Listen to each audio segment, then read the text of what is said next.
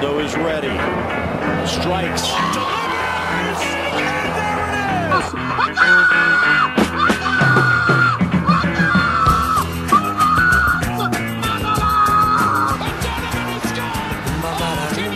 it is! World Cup Match Day 2 is over. Match Day 3 has already begun.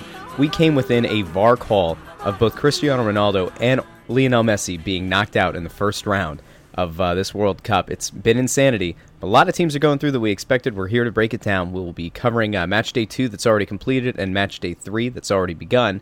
I'm Russ Joy at Joy on Broad, joined as always by the illustrious, the lovely, the fantastic, and the summer lovin' Phil Keidel. You can find him on Twitter at Phil Keidel, Keidel. It's not hard to spell. It's Phil Keidel. Phil, World Cup. Here we are. Match Day 2's done. Match Day 3's on its way. We're already starting to fill out the bracket. And Portugal certainly made things more difficult on themselves. But let's get to it. How you feeling? It's a pleasure to be back with you again, Russell. Thanks so much. It's funny. I was thinking the other day that while this World Cup feels like it's been going on for quite some time, it's also now moving really quickly because now we're in that third match day where all the group's third matches are played at the same time, so nobody theoretically has an advantage of knowing the other match's result while theirs hasn't yet been played. So things are starting to accelerate and pick up, which is the best part of the World Cup for my money. Once you get to this third match day and things start to move more quickly, and then you see the bracket take shape.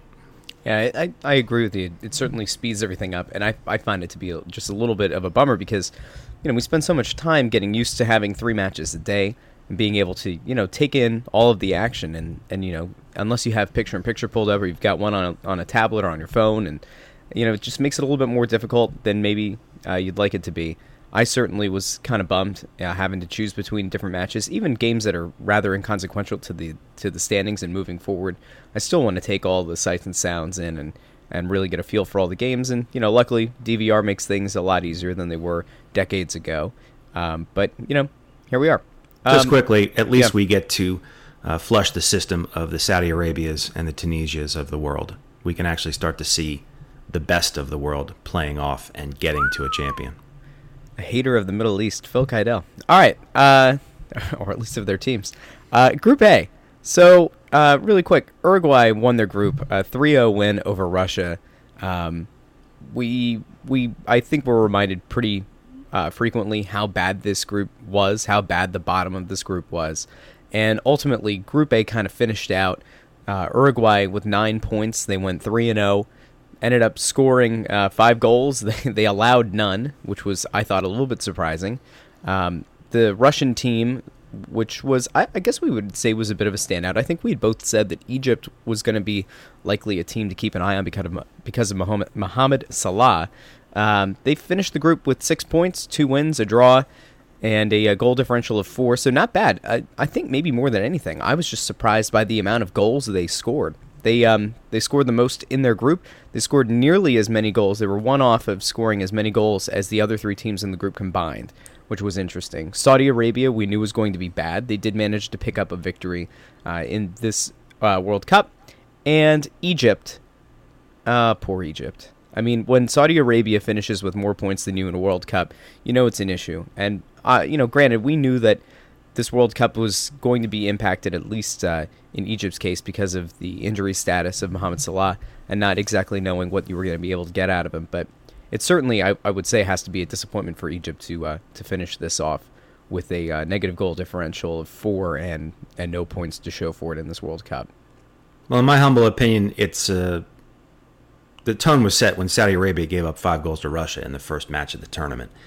For this group especially, that put everything in a kind of a sideways posture, and especially for Egypt, who did not get the result early that they needed and never seemed to recover. I predicted in our last show that Salah wouldn't even play the third match. I was wrong about that. He played and he scored, but they lost 2-1 to Saudi Arabia, who I thought was the worst team in this group. And for me, the story of this group is not so much Russia accumulating all these goals and scoring and getting 6 points in the group and going through. It's Egypt losing all 3 matches and looking absolutely bereft doing it. Yep. So I think it makes a lot of sense to get out of this, but the Group A matchups in the next round. They're going to be facing off against Group B, which certainly was the group that had a ton of intrigue. And now looking forward to it without, it's not like we're giving it away. Everybody knows what happened. But Portugal and Spain both went through, just like we thought they would. But we had some really interesting things happen, especially with the VAR. If you're watching the Portugal game, you were treated to perhaps one of the worst examples of what VAR could be.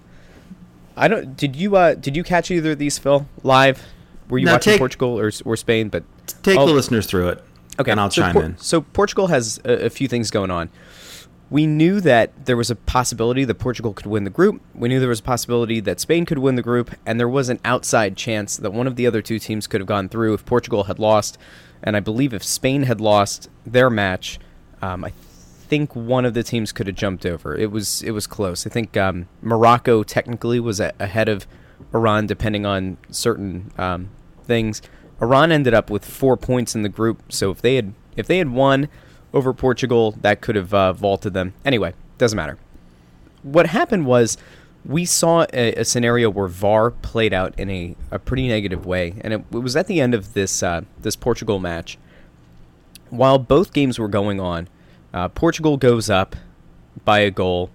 Eventually, a VAR review happens that awards a penalty to Cristiano Ronaldo that he had not been given on the field, and it took a while to give that penalty out. Ronaldo goes up and pulls a Messi. He doesn't convert the penalty, which ends up being catastrophic for the next round, which we'll get to in a second. But then at the end of the game, in pretty much the dying embers of the game, you were in a situation where the referee it felt like 4 minutes on the field to decide to go to VAR, or VAR decided that it was worthwhile for them to review this play, and it was a handball, sort of. I mean, the ball came off of the defender's head, and then it went down to the arm, and the VAR review that took forever to award ended up going against Portugal, and Iran ended up getting a penalty, which they converted. It was 1-1. But, for a system that we've said was fast and has been efficient and has been fantastic to this point, we were treated to, I guess, like the one negative side of video replay, which is, it takes a long time. And if it ever bogs things down and officials get too reliant on it, you can end up in scenarios where games drag on. And that kind of happened in this Portugal-Iran match, which was a shame. And, again, Ronaldo came up small on that penalty, and that ultimately leads to them now having to go and play this Uruguay squad that won every single one of their matchups, and they avoid, or I guess they avoid what would I think be considered a much easier matchup, not only now, but perhaps an easier shot going through in the knockout stages of playing against Russia. So a lot of things happened, and it all kind of happened while VAR was used a ton. Also, another VAR thing that happened was the elbow from Cristiano Ronaldo that likely should have gotten him a red card and had him suspended for the first round of the knockout stage. So it was just a lot. Like Portugal-Iran, we would just call it the VAR game. I don't have the energy to sit here and bag on Ronaldo. His team is going through. He missed a penalty. Penalties get missed. I didn't look at that as him coming up small. These things happen. I mean, but for his play in the first two matches in this group stage, Portugal would not have been in the position they were in where a draw was enough to get them through. I will agree with you, however, that him missing that penalty and then Iran subsequently being awarded a penalty that they convert, which leads to a draw, which keeps Portugal from winning the group, is a major problem for Portugal, because there's no way they're going to be favored against Uruguay, and they definitely would have been favored against Russia. And the happiest team, obviously, out of all of this is Spain, because Spain came into the tournament. We talked a lot about how they fired their manager days before the tournament started, and it was disarray. And could this even lead to Spain not getting out of the group at all? Well, they win the group very narrowly, and as you've already alluded to, they are being given the greatest gift you could ask for, which is facing Russia. Now, I know Russia's home, and I know Russia had a very impressive start to this tournament, but Russia was betrayed in that Uruguay match. They were exposed. They accrued all those points against Saudi Arabia and Egypt, who aren't very good. They got throttled by Uruguay, and now Russia's going to have to play Spain. And if they thought Uruguay was a test, wait till they take on this Spanish side. This could get out of hand pretty quickly. When you start to look at the bracket as it's setting up right now, so on one side of the bracket, if you're Portugal, the teams that you could potentially play right now, like in the next round, let's just assume that Portugal or Uruguay, we'll just kind of break it out from there. Their next matchup is going to go against, if the bracket stands as is currently constructed, you'd be playing against either the winner of France or Nigeria. Although I guess there is a small chance that Nigeria is able to jump up. I'm trying to think of where I saw the graphic, but it's like the way that things are projected to work out. There's like one side that has six recent World Cup winners on one half of the bracket, and the other bracket is essentially like beat one or two top teams, like maybe beat a Croatia and I think like a Mexico or something like that, and you pretty much walk your way into the World Cup final. It seems like, assuming things play out the way that they're expected to, one half of the bracket is just going to be murderer's row. Like, you want to talk about the group of death, it's the bracket of death. The other side is essentially, two, maybe three good teams that are, projected to, maybe compete for a World Cup going into this. They're going to have a cakewalk heading into the World Cup. So the fallout and the ramifications of that missed penalty, could loom large. And if Portugal goes out to Uruguay in this first match, and they're knocked out of this World Cup, and Spain clobbers Russia, I mean, it's going to haunt Ronaldo. And for as much as I say that legacy matters and what you do in these international tournaments matters, I mean, you can't come up small in that moment. And I don't know if this is surprising to you that I'm gonna bag on Ronaldo about it, but it really is potentially the difference between giving yourself an easy path forward and really having to earn it. Now, if you're able, after coming up small in that situation, if you're able to get your team to a World Cup semifinal or World Cup final, and it ends up being the murderer's row bracket that it's projected to be, well then, I mean, dang man, like it's gonna raise your profile even more. Ronaldo's head's not going to fit through an airport, let alone have a better bust of it made. So let's take a look, I guess, at Group C. Denmark had a 1-1 draw with Australia, and France beat Peru 1-0 on Kylian Mbappe's goal. So the way that group is currently set up, we've got France in first with 6 points, Denmark in second with 4 points, but those two teams are about to face off. They are going to match up. Oh, they're matched up right now. Oh my God. I didn't realize that they're playing this moment as we are recording. It's in the 63rd minute. It's 0-0. If the result holds, that would mean that France would go through. Denmark would be second in the group. If Denmark is able to pull it out, they will obviously jump into first. It was a very uncompetitive group. Australia and Peru combined 1 point through 2 matches. And, that's where we're Here's at. the other thing we need to point out here, actually, since we're talking about things that are happening in real time while we record. While Denmark and France are scoreless in the second half, Peru is beating Australia 2-0, which means that no matter what happens in the France-Denmark match, they're both going through, because Peru had 0 points going into this match, and Australia was the only team that could have jumped up and bitten Denmark, and that's apparently not going to happen unless Australia scores 3 goals in the last half hour. So, form held here, really. I think we both took France and Denmark out of this group, and they're both going out of this group. France is obviously very happy with this scoreless draw that they're playing to right now. They're going to try their best not to allow Denmark to score, because France, for all the reasons we talked about in terms of seeding, France really want to have that group win in their pocket going into the knockout stage. But, as for Denmark, it's not exactly a catastrophe.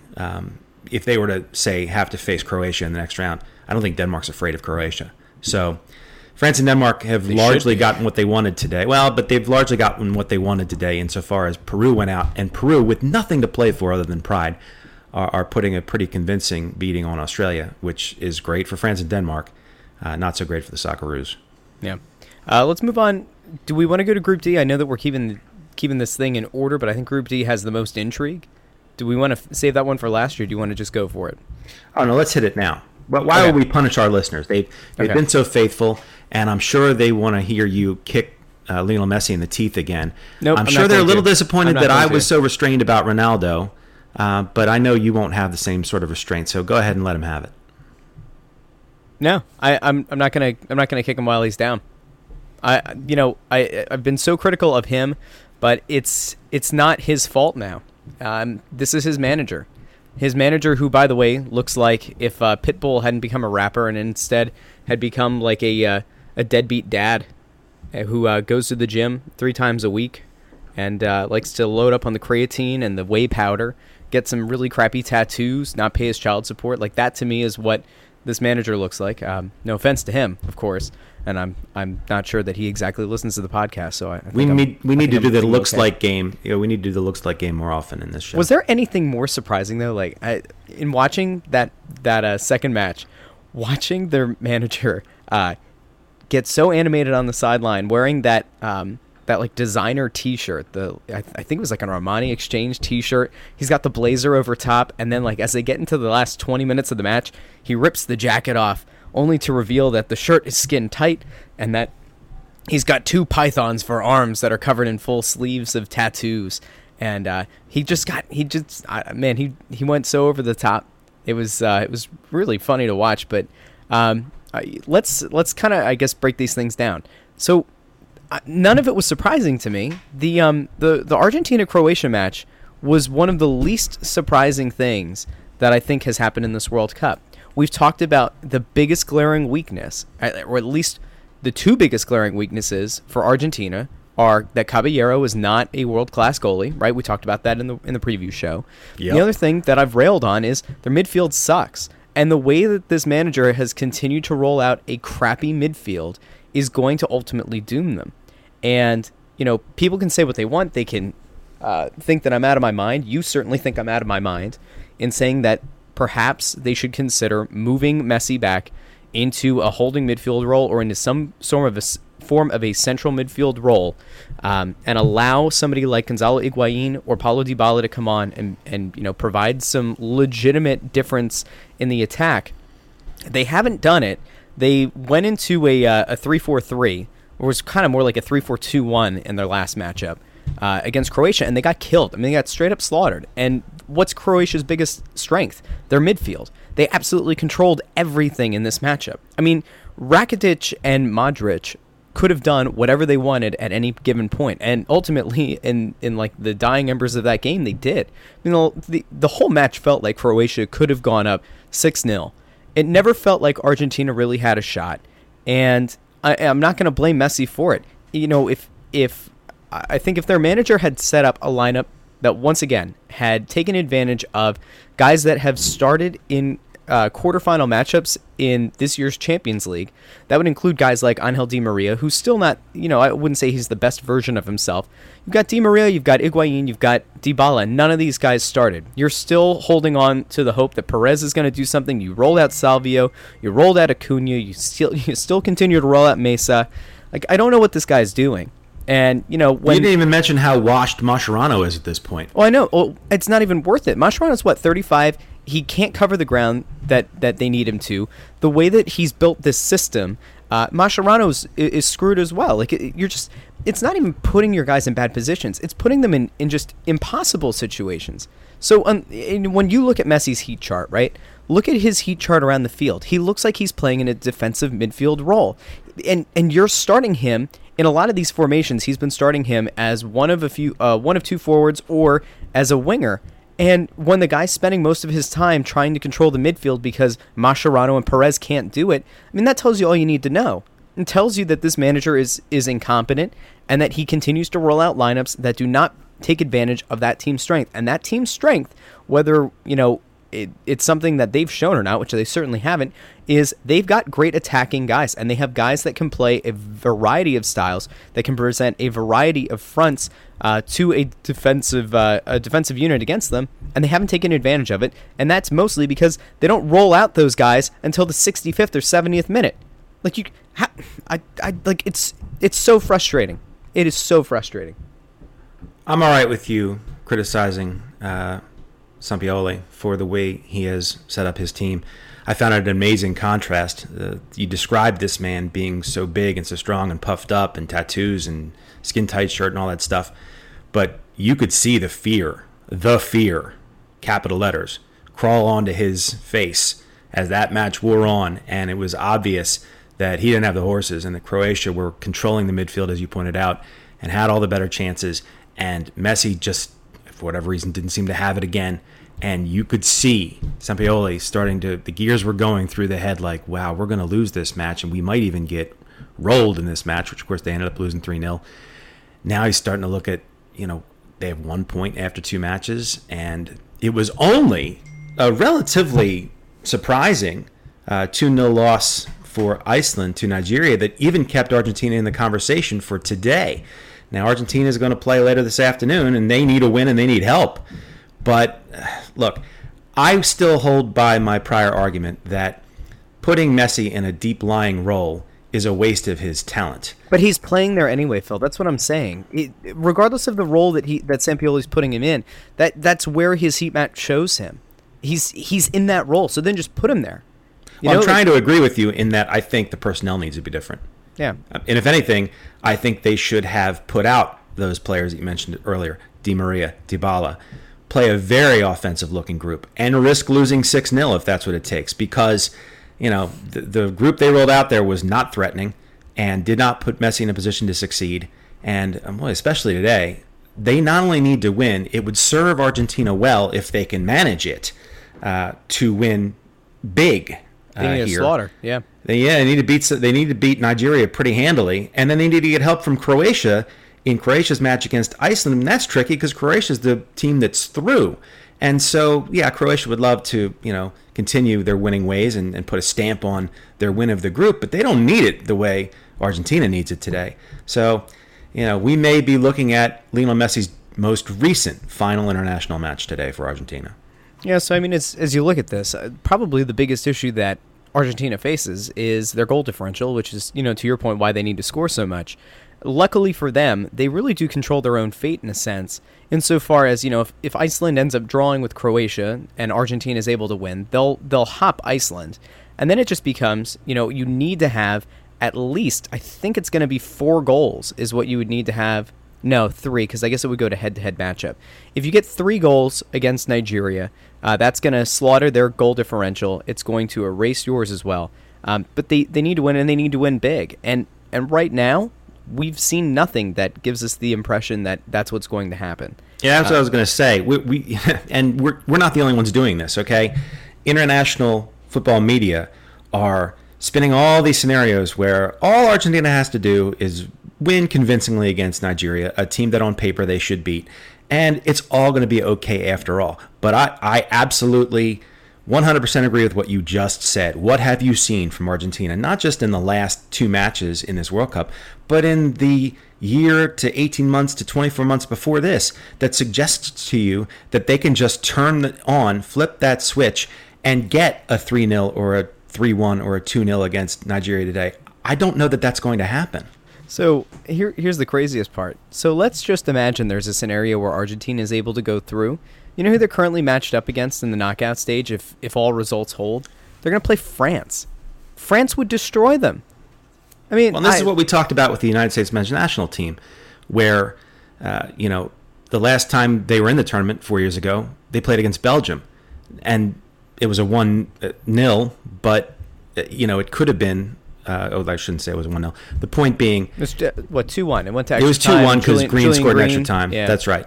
But it was a match where they were only in it because the goalkeeper literally made saves that he had no business making, and Belgium should have won that match in regulation by 5 or 6 goals. I think it's impossible to think that Argentina could, even if they have a resounding victory over Nigeria today, somehow create momentum or confidence in their side enough to deal with France in any meaningful way. I just don't see that happening. So, if you're listening to this before Argentina goes out and plays today, I think all you'll need to know in how this game is going to go is watch Messi during the national anthem. The last time that he was out, he looked like a guy who, had a massive amount of debt, and debt collectors calling him ad nauseum. He looked absolutely worn out, hand on the forehead, just rubbing his forehead as if to say, like, he knew that it was over before it began, that he was going to have to shoulder this massive weight that just nobody should have to shoulder. And who would want to be Messi right now anyway? He's got the likes of Diego Maradona showing up in his dressing room and essentially berating the Argentine national team for not being as great as Maradona was in his time. He absolutely crushed Messi after the Croatia game. One of the quotes that he had was, "I did bad things in my life and in my career, but I never took pictures with a GOAT. Especially when there is another player who many see as greater. You can't claim to be the greatest and then perform like that." Maybe Maradona should have taken a picture of him palming a soccer ball over his head. Whoa! All right. I like it. I imagine the first thing Maradona said when he walked into the dressing room was, "Who's holding?" Apparently today, if this makes you feel any better, apparently today Maradona came out and said that I would like to talk to him, say to him that you are not to blame for anything, absolutely anything.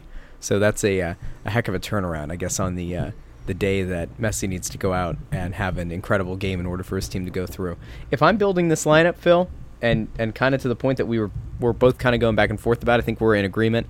I think this needs to have an all-out, murderer's row lineup. I think you've got to figure out a way to get Higuain in, try to get in Dybala and Aguero, and if you can, figure out a way to get Di Maria in there as well in some kind of a role and just see if you can go for it. I don't know.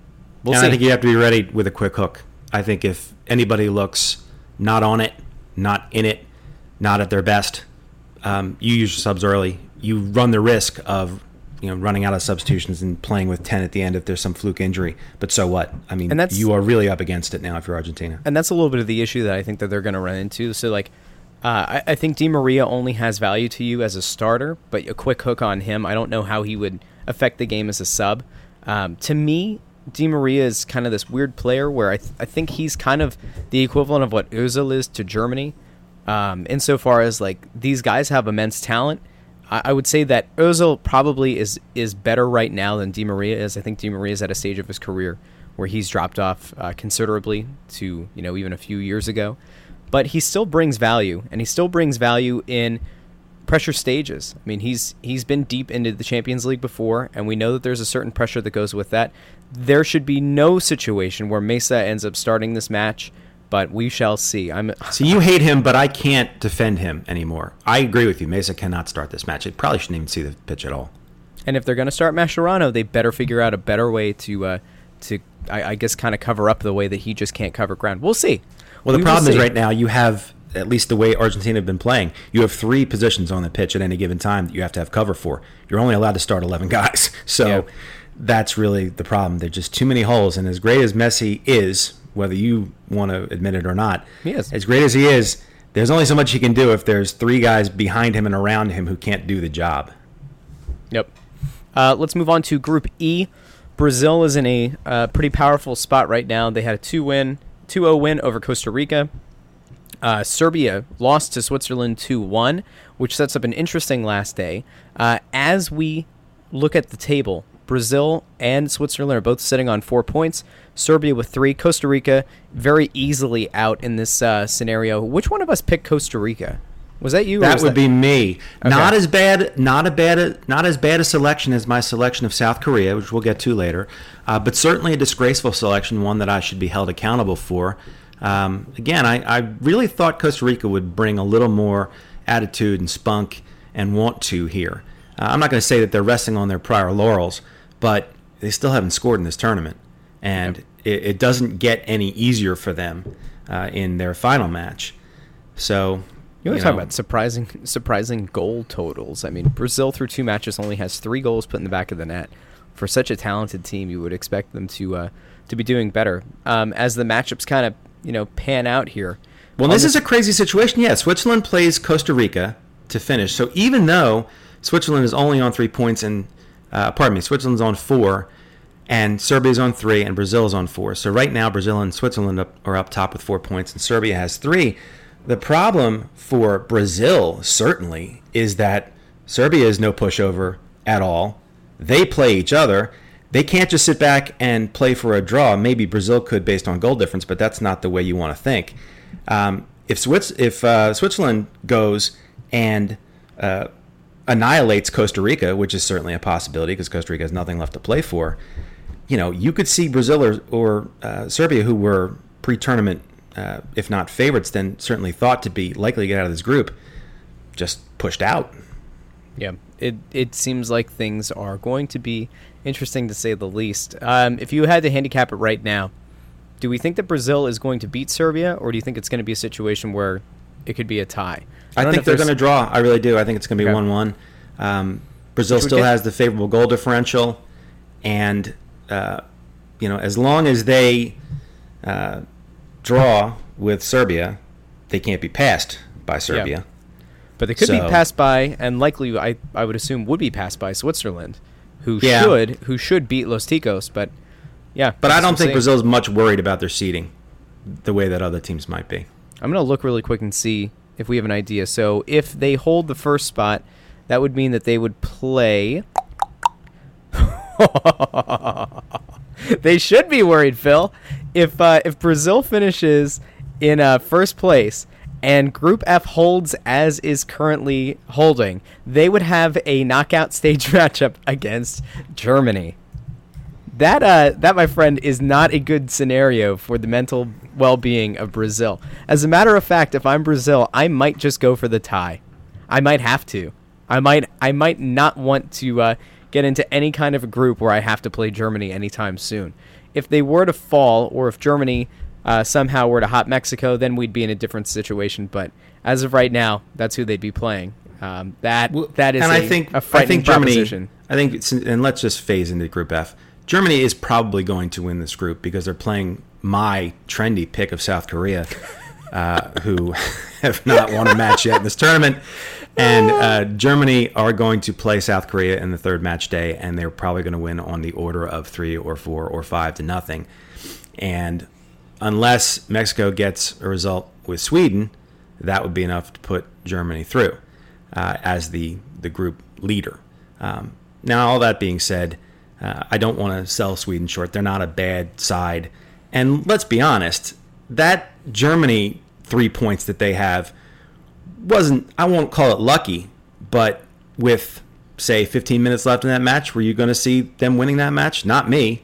Not when Jerome Boateng made one of the dumbest tackles I've ever seen in a World Cup. He should have been sent off twice. He committed what seemed to be a clear penalty in the first 5-6 minutes of the match, hauled a striker down from behind in the box. There wasn't even a foul called. And so, then he later gets sent off. I mean, he should have been sent off twice. They were playing with 10 men. It did not look like they were going to win. And then Kroos hits an absolutely beautiful curling free. It's not really a free kick because he touched it and it was sent back to him. But it was a really nice kind of training ground play that he converted that saved Germany's blushes. So, I hear you crowing about, if you're Brazil, you want to avoid Germany at all costs. Well, Germany hadn't looked that good so far in this tournament. You picked them to win this whole tournament, so you better hope Germany figures it out and quick. You're smart enough to know that the psychology of that situation is just atrocious for Brazil going into it. I mean, this isn't even a matter of what the teams look like and what their form is going into the match. I mean, it is absolutely going to weigh on the mind of every Brazilian player. That 7-1 drubbing that they received in the last World Cup, which, by the way, they hosted and were embarrassed and thrown out of the tournament by the Germans. I think there is so much more of a mental aspect to that matchup than anything in any level of skill or anything on the field could ever compare it to. So, all right, I'm calling it now in the next round. Brazil 4, Germany 1. Get out. Before we leave Group F, though, real out quickly. Of your mind. Before we leave Group F, very quickly, you got to hand it to Mexico. I don't want to. It makes me sad to do it. And we spent a lot of time, mostly it was me spending a lot of time, bemoaning the fact that Fox went all in on El Tri, and Landon Donovan is pictured holding a Mexico scarf over his head, and Alexi Lalas is clucking his tongue and, shaming, essentially, American soccer fans for being unwilling to support Mexico. And another one of my phenomenal predictions that hasn't really worked out in this World Cup is that I said Mexico wouldn't win a match in this World Cup. I thought they would lose or draw them all. Well, they're unbeaten. They have 6 points. Their goal difference is 2. They've scored 3 times and only given up 1. They have to be considered favorites to get out of this group. And I don't know what to say. They have validated the faith of all of these American entities who encouraged American soccer fans to get behind Mexico. But I will say this. I know that they've won twice, but at least from where I sit and reviewing again, football media and kind of getting a sense of what the tournament looks like here in America, I'm not feeling it. Like, I know Mexico are very possibly going through out of Group F, but I don't feel a groundswell of support for the Mexican team. I feel a lot of indifference. Yeah, I mean, I think that there are certain players for the Mexican team that I was really unaware of and I wasn't, that exposed to. I think Chucky Lozano is a guy that will certainly be somebody that we're going to hear a lot of. I'm assuming that there are going to be a lot of big clubs in Europe that are going to be trying to acquire his services for next season. And I have nothing but respect for a guy like that who goes into a tournament like this and makes his name and makes himself money. Absolutely. However I feel about the Mexican national team as against the United States men's national team, for a player like that to come in and announce himself and make himself money, good on him. That's awesome. Yeah, absolutely. Yep. Let's move on to Group G. Wait, hold on. Before we move on from Group G, I just want to say I know that you made it kind of sound like Germany's 3 points, were a bit lucky, and they were. But man, if you didn't know that Germany was down a man, you certainly would not have known it at the end of that match. I mean, they played the end of that match about as well as I think anybody could have expected them to. There is a lineup change that I think they need to look at making, and the second they brought Julian Brandt in at the end of that match, the entire dynamic changed. Now, they inserted Marco Reus into the starting lineup in the last match, and I thought it made a lot of sense. And they were, Ruby went out early with what looked like a broken nose. I mean, he was gushing blood like a geyser from his face. They made some lineup changes, and I think going with a little bit more of an attack mindset is a good idea for this German squad going forward. But I think that Brandt has to be somebody they consider putting into the starting lineup. I think just the difference in the way that they were able to attack Sweden at the end of that match kind of shows that there's significant value in having him in there. Werner looked awesome when Brandt and Werner kind of swapped, and Werner ended up going out on the left flank and ended up drawing that last second free kick that ended up being converted by Toni Kroos in what might have been one of the coolest, most clutch shots I've ever seen in a World Cup. I just think that's where the dynamic bit of this team is. And as much as you like to, when the club season's going on, you like to kind of rail against Robert Lewandowski, allow this to be the moment where I ask, where has Thomas Müller been? He is a guy who absolutely dominated the World Cup in 2010. And here we are in 2018, and it's just as if he's not on the field at times. He's just not converting his opportunities, and he really does not look nearly as dangerous as a lot of these younger kids. By the way, did you happen to see, because occasionally I like to inject a little bit of betting analysis or trivia or whatnot with this stuff, did you see that there was a bettor who lost out on a huge payday on that Kroos free kick or that play because Kroos scored from just inside the box? So this guy put, I believe it was €5 down to win €7,000 on Kroos scoring a goal from outside the box in this match. And if so, the free kick was set up just outside the box. He taps it to a teammate who sets it up for him just inside the box, and he hits it from just inside the box and curls it in the corner. And if you're the guy who has that betting ticket, it has to be the most disgusting feeling in the world. It's kind of like that game a long time ago where Brian Westbrook for the Eagles was going to go in for a touchdown that would have swung the line for the Eagle bettors, but he fell on the 1 yard line and won his team the match, won his team the game, but didn't win the Eagle bettors their bets. The guy who bet on Kroos to score from outside the box there had to just be dying, because, I mean, €7,000 is nothing to sneeze at, and it was a long shot that he had the guts to pick, and he missed it by like literally a foot or two. Yeah, that would be absolutely. It was, man. If I'm that guy, and Royce sets that ball up just inside, man, that's got to be the worst feeling in the world. It's a great moment. It's a very interesting. Well, here again, how can dramatic win? But even if you have that betting ticket, even if you have that betting ticket, you can't complain. They scored the goal. That's their job. It's not their job to score it from outside the box. That's a you problem. Yeah, that's true. Let's move on to Group G really quick. Group G, very interesting. I would say, I started this tournament off saying that, England really had to prove that they were mentally tough enough, and they have. They're top of the table. They and Belgium both have 6 points. Tunisia and Panama, thanks for coming, I guess. Thanks for showing up. England's drubbing of Panama was not totally unforeseen. There was like a weird moment in that Panama match where England's up, I think at that point, 6-0. Panama scores their first ever World Cup goal, and their fans were going ballistic, and it was almost as if they had just won the World Cup. And as nice as that is, like, there are no moral victories in soccer. Like, to me, even though the World Cup is supposed to be this big unifying thing, like, that's not a moral victory. That's, it's cool that history was made, but like, you just got slaughtered, and it became increasingly clear that not only should you not have been in this World Cup, but that, like, you very likely are not going to make it back here anytime soon. Assuming that the U.S. pulls their head out of their collective rear ends, and that Josie Altidore and Michael Bradley don't wear the men's national team kit ever again. It was I guess not that shocking, but like, come on, guys. Like, there was also allegedly a point in this match, and I didn't see it, where England scored one of their many goals, and the match result was more or less out of question. And Panama tried to yank the ball out of its own net, run back to the center dot, and get it in play quickly to try to move the ball up the field while England were still in kind of post-coital celebration sensation. Look, I'm not going to call anybody, especially since I didn't see it, but if that's something that actually happened, if Panama tried to essentially quick pitch England after they scored and the match result was in no longer in doubt, come on, do better. Play better.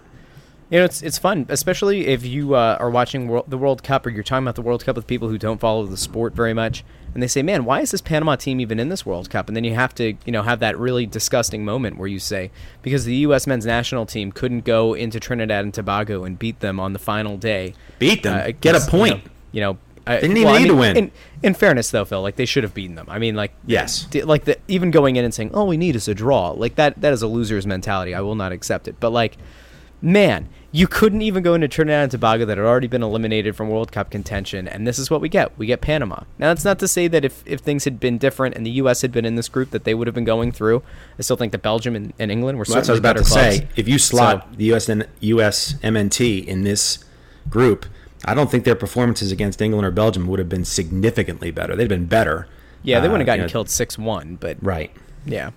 So, Panama and Tunisia are going to go into match day 3, going for a little bit of a moral victory. Hopefully for them, one of those teams will come out victorious. God help us if the first 0-0 draw of this tournament ends up being a great barn burner of a Tunisia-Panama match. It is interesting, though, because England and Belgium go into this with the same goal differential, the same goals scored, the same goals allowed, and I don't know what the tiebreaker in this situation is.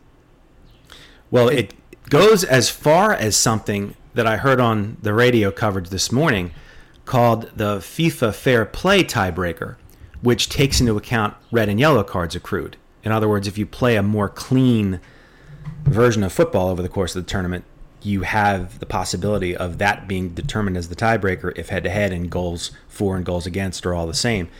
That's pretty fluky, and I don't know where that stands. I haven't done that sort of research yet. Hold on, I just Googled it. So an extremely stupid tiebreaker will be used if England draws with Belgium. All right, here we go. You ready? Yeah, I think you are right. So, great. So we go greatest number of points, goal difference in all matches, goals scored in all group matches, greatest number of points obtained, so that would be the same. They would be tied. Goal difference resulting from group matches between teams concerned, that's equal. Greater number of goals scored in all group matches, that is the same. And you're right. Rule 7, the breaking of the tie is rule number 7. Greater number of points obtained regarding fair play conduct. So yellow cards are -1 point. Indirect red card as a result of a second yellow card are -3 points. Direct red card is -4 points. Yellow card and direct red is -5 points, with only one of the deductions applied to a single player in a single game. That is the dumbest way to break a tie I've ever heard. Well, let's just have a winner then. So Let's Belgium, just have somebody win this match. Belgium right now, so I guess if you're looking to play that game, Belgium has 3 yellow cards through 2 matches, and England has 2. So, England has to play a clean game to maintain that tiebreaker, I guess. Let's be very they're both going through, so it's not like one of them is going to get knocked out of the tournament, but what a dumb way to decide which team goes through in the World Cup. Well, let's be very clear, okay? The last thing any of these players are thinking about is if I get a yellow card in this match, or God forbid a straight red, it could cost us the 7th tiebreaker. They're all out there trying to win the match, first of all. That's true. And playing to win the match means sometimes you're going to play on the edge and sometimes you're going to get carded. What I find interesting, though, is with this widespread knowledge that this could be the tiebreaker that determines who wins this group and who doesn't, what does that mean for the match official?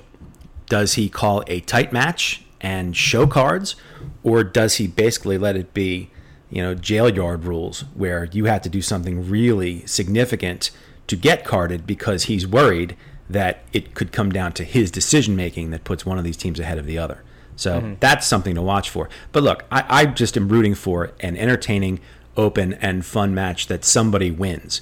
Because while I've been fairly critical of myself for my horrible pick of South Korea and my pretty dreadful pick of Costa Rica, and a few other things I've said with regard to this tournament, you take swings and you miss. I did predict before this tournament started that England had a chance to undo a lot of its negative history and shed a lot of its baggage if they came and performed the way they're capable of, and they have done it. Harry Kane is a special player right now, and he's the type of player that can carry a side deep into a tournament. And on the other side, I took Belgium as my entry with Brazil in terms of the teams I thought would win this tournament. Belgium have been impressive. Lukaku is nothing like he is at Manchester United, as you can imagine. De Bruyne is still De Bruyne. Hazard is still Hazard. These guys are really good, and they score goals. And look, both of these sides have 8 goals in 2 matches played. So we'll probably get a 0-0 draw, and it'll probably come down to some screwy yellow card that gets called. But let's hope it doesn't. Yep. And I guess we'll take a look at Group H really quick on our way out here. Poland, who I think we both had predicted to go through, are out. Colombia beat Poland 3-0.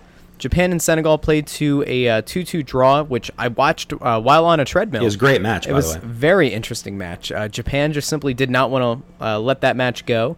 So they're both on 4 points leading the group. Colombia and Senegal are going to play, and then Japan and Poland are going to play to end that stage. The current group standings as it stands right now, Japan 4 points, Senegal 4 points, Colombia 3. So it will be an exciting final day. Well, Japan's playing Poland, which Poland has nothing to play for. If Japan wins that match, obviously they win the group, which I don't think anybody saw going into this. Nope. But again, give the Japanese team a lot of credit. They have overachieved, but they've shown extremely well. They've played a very solid brand and entertaining brand of soccer. Football, whatever you want to say. The big one for me here that I'm fascinated by is Senegal and Colombia, because there's a lot of speed and a lot of skill on both of these national teams. And I think both of them are going to go into this match realizing that while the matches are being played simultaneously, Japan is probably going to get a result and probably even beat Poland, who looked bereft. So, yeah, if you're Colombia, you're hell-bent to win. And if you're Senegal, you want to win too because it takes all the doubt out of it. So I think it's great that Group H, which of course will be played last, has some of the most intrigue. In other words, it's not like Group G where we're fussing about whether England or Belgium are going to win the group, but they're already both through. This Group H situation is going to be an interesting watch, and there's going to be a lot at stake as the group stage ends, which is a nice treat for all of us as we get ready for the knockout round. Bingo, bango, bongo. Couldn't have said it better myself, Phil. I guess this is the point where I'm supposed to probably take the hit on Japan, because if you remember back in our World Cup preview show, I believe it was. Oh yeah. I had proposed the question. I didn't understand why South Korea and even Japan had struggled, and I said Japan. I think if I remember correctly, I said Japan is so bad that I'm pretty sure that their women's national team could beat them, which I'll still stand by. That's still possible. And I had said, how is it that countries like China and India are unable to field competitive teams when they combined represent, was it 3 billion plus people? And somebody actually gave a little bit of validity to that argument. I was listening to an episode of Freakonomics Radio about how to catch World Cup fever. And that was one of the questions that they kind of proposed is, how is it possible that having, they put it in, simpler terms where they said, like, the raw resources available to China and India by virtue of having, like, exponentially more people in their countries than, the rest of the Asian nations and the rest of the world in general. How is it possible that they can't field a team? And ultimately they said, if it's not part of the culture, that is certainly part of it. And just having raw resources doesn't necessarily mean that you're going to be able to make the best team. And wow, that sounds like something I said to you. It does, Phil. So I guess you're a freakonomic. So that's good. I'm at least as smart as Stephen Dubner, which is no faint praise. Well, all right.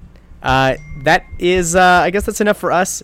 There's a dinging sound in the background, which I think is our timer, which means it's time for us to hit the road here on this episode of Crossing Broad FC. As always, thanks for listening. Go check out the other shows on the Crossing Broad Podcast Network, including Crossing Broadcast every Monday, Wednesday, and sometimes Friday.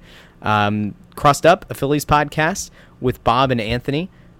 Snow the Goalie with me and Anthony Sanfilippo, our Crossing Broad Flyers beat writer. Yeah, Snow the Goalie is a Pottsville show. That's good. I like that.